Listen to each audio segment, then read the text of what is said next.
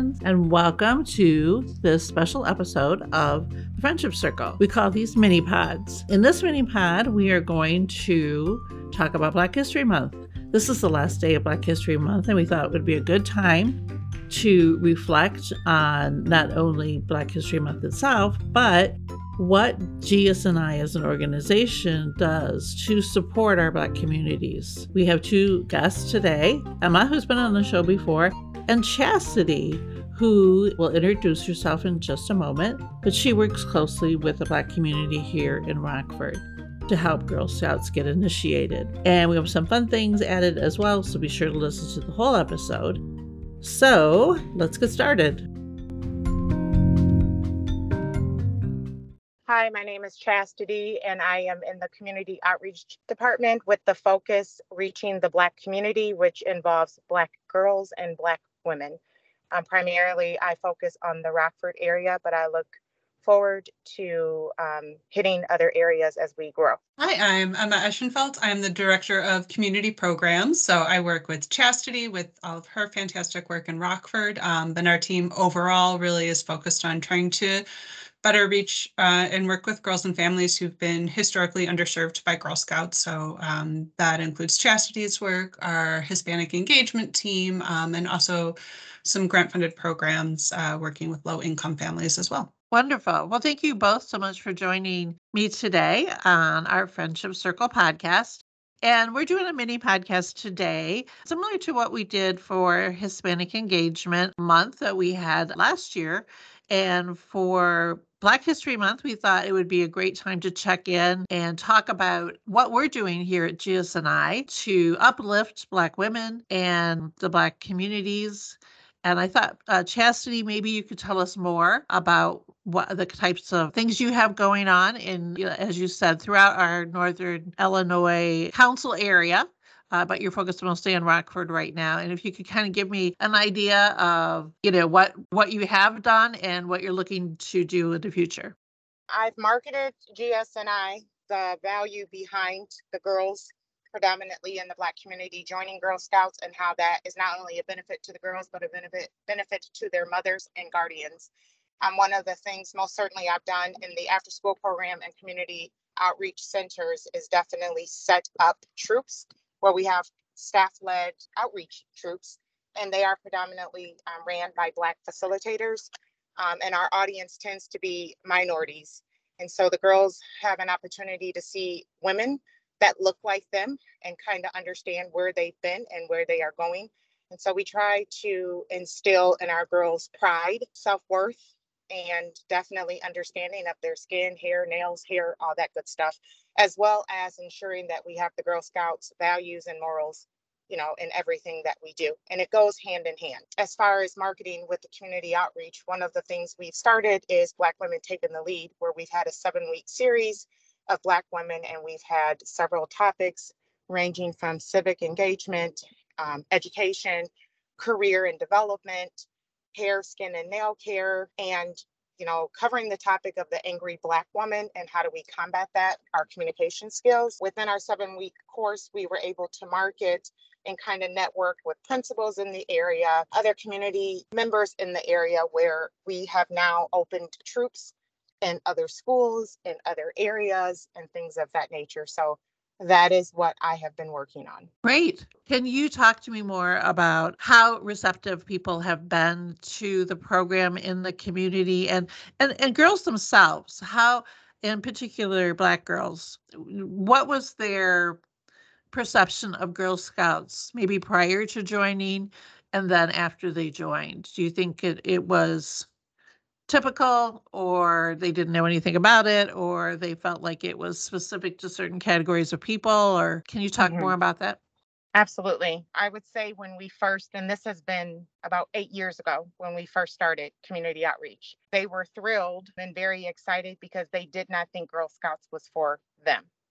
And so when we first began and we, started in the schools and in particular in some of the community centers, we were able to introduce ourselves to the parents because they would pick, the girls up.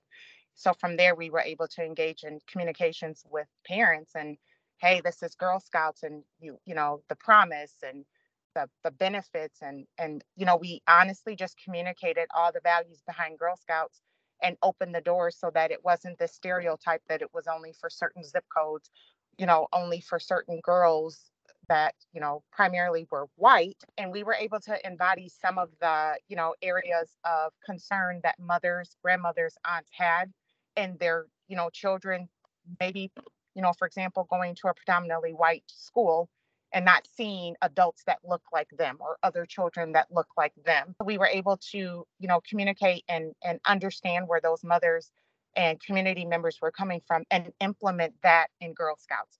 And so, we gave it a spin and a twist where we were able to come up with programming that not only supported Girl Scouts, but honestly gave the girls a sense of pride in who they were and how they looked. And that not only was with the parents, that was with the principals. For instance, we've had principals that, we really want Girl Scouts in our school, but we want facilitators that look like our girls. We want facilitators that are Black.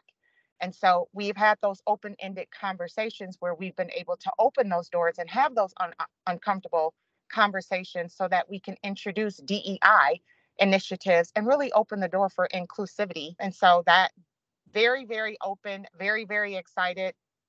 I remember years when we first began, the girls were super excited to sell cookies. So when we introduced selling cookies, they were super, super excited.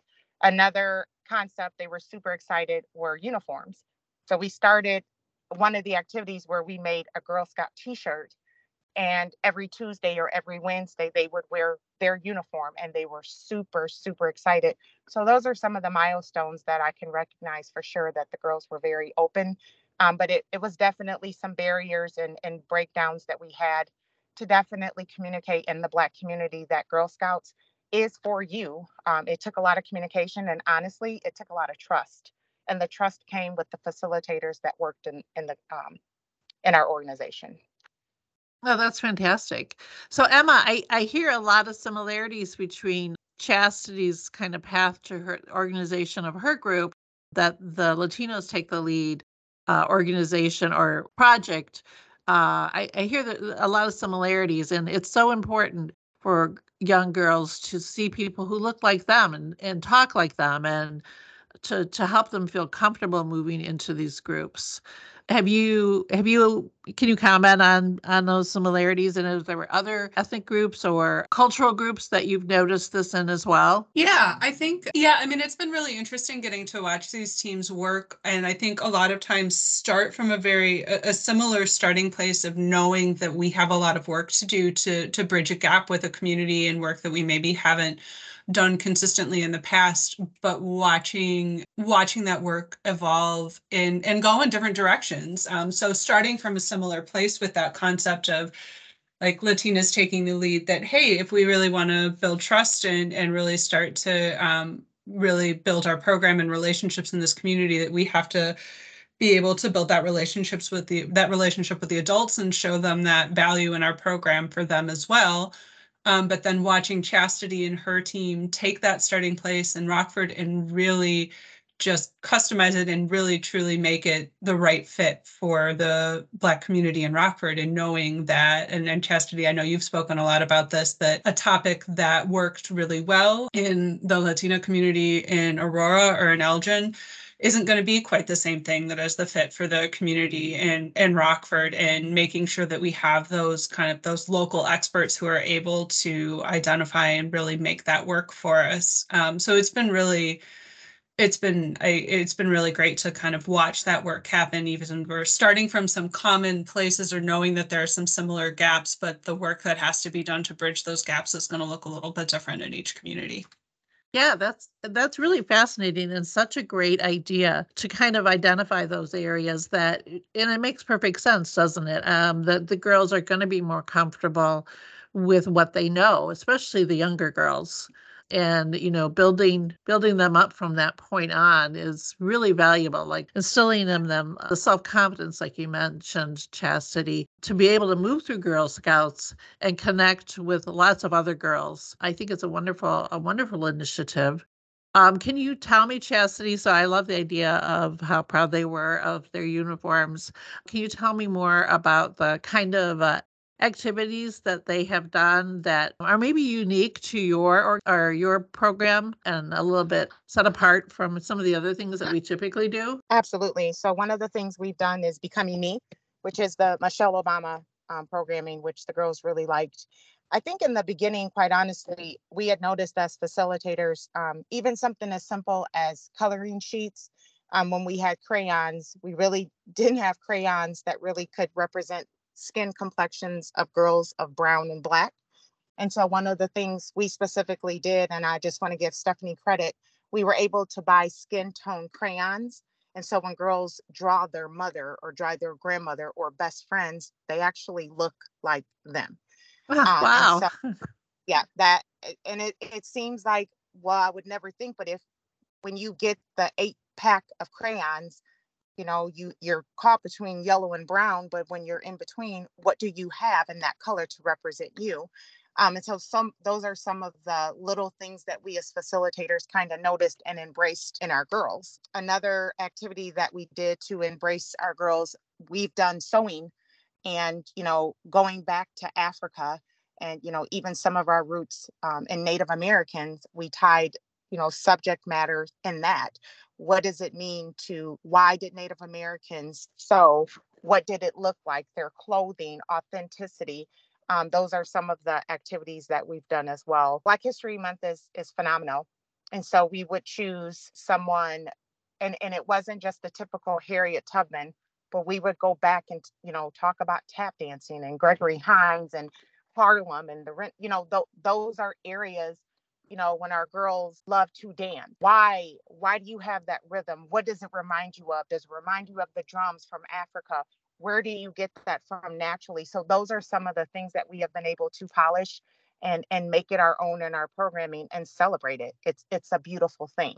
Yeah. Yep, Yeah. it's a beautiful thing. Yeah, yeah, it totally is. I mean, also celebrating their part in American history, right? Right. Their path. It is really important because they've become so second nature to so many of us. But to know that they were initiated by their ancestors is really powerful for these girls, I would think. It is very, very powerful. And we've done crowns. And, what does a crown represent? And where did it initiate? And did you know there were kings and queens in Africa?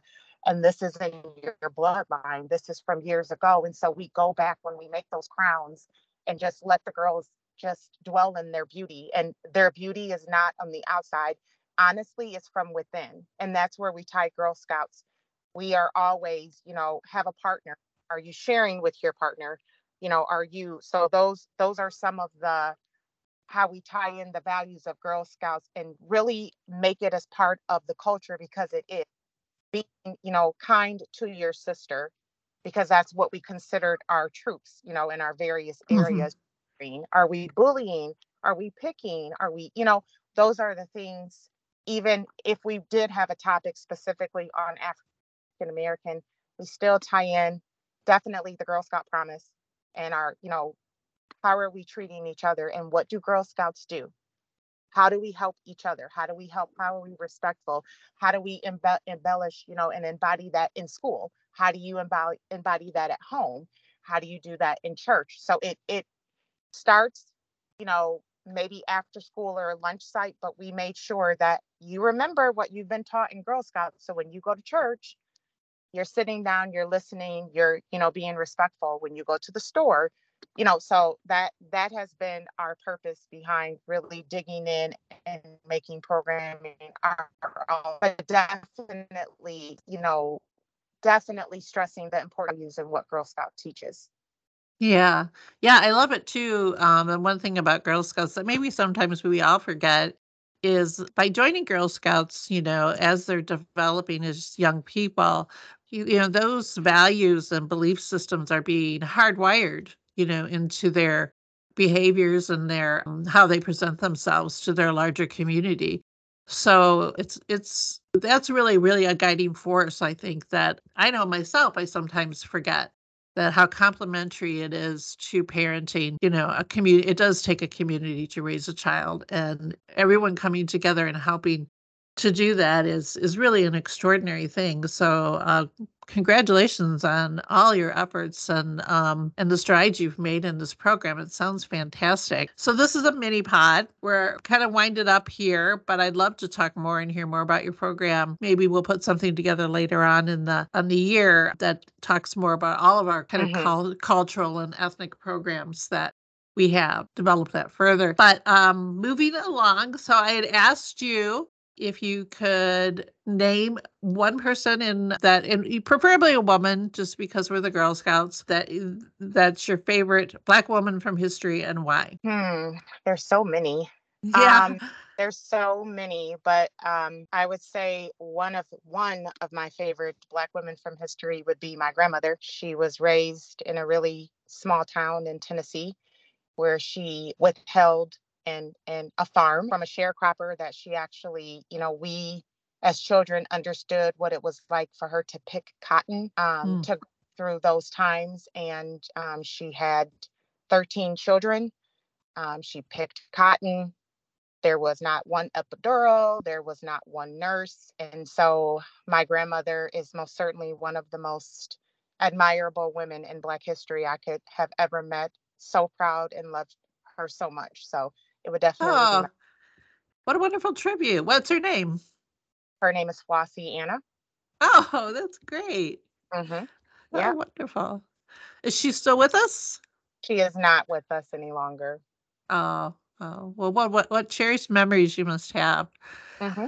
Emma, how about you? So I will echo that it's hard to just pick one person, but with one person who has been on my mind of late, as I am a sports fan and thinking of turning to the baseball season, is a woman named Effa Manley, who was actually is in the Baseball Hall of Fame and was co-owner of the Kansas City, or excuse me, of the Newark Eagles, of one of the Negro Leagues baseball teams. And she has really just a kind of neat and unique story as being someone, both a woman in very much a man's world in the middle of the 20th century, owning a baseball team and running a baseball team, but also as a Black woman working within in the Negro Leagues and being inducted into the Baseball Hall of Fame. So she has a very cool story. If anyone's not familiar with her, I know there are some fantastic books, including some, I think, geared for younger readers out there about her as well. That's great. Those are really good ones. So yeah, I'm afraid mine are I try to dig for ones women that I haven't heard of or didn't learn about through school. So for myself, one of the ones that I recently found out about was Ida B. Wells Barnett, who was a journalist and an activist and a researcher, and one of the first Black women journalists. We kind of forget that part of our story sometimes, but it's such an important part. It's the challenges are beyond their ethnicity, right? They're also women trying to face these challenges, so they kind of have those two move through life with and work through their challenges, and that's what makes them so remarkable. So, well, thank you both so much for your time today on our mini podcast for Black History Month. Thank you so much for your time. And is there anything else that you wanted to shout out about, any special events or anything that you wanted to promote while we're still on have the air? No, we're just, if there's any, areas, schools, community centers that would like to get information or have a meeting, please feel free to reach out. Wonderful. Great. Okay. Thank you both so much for your time today. It was really Thanks, Joe. fun.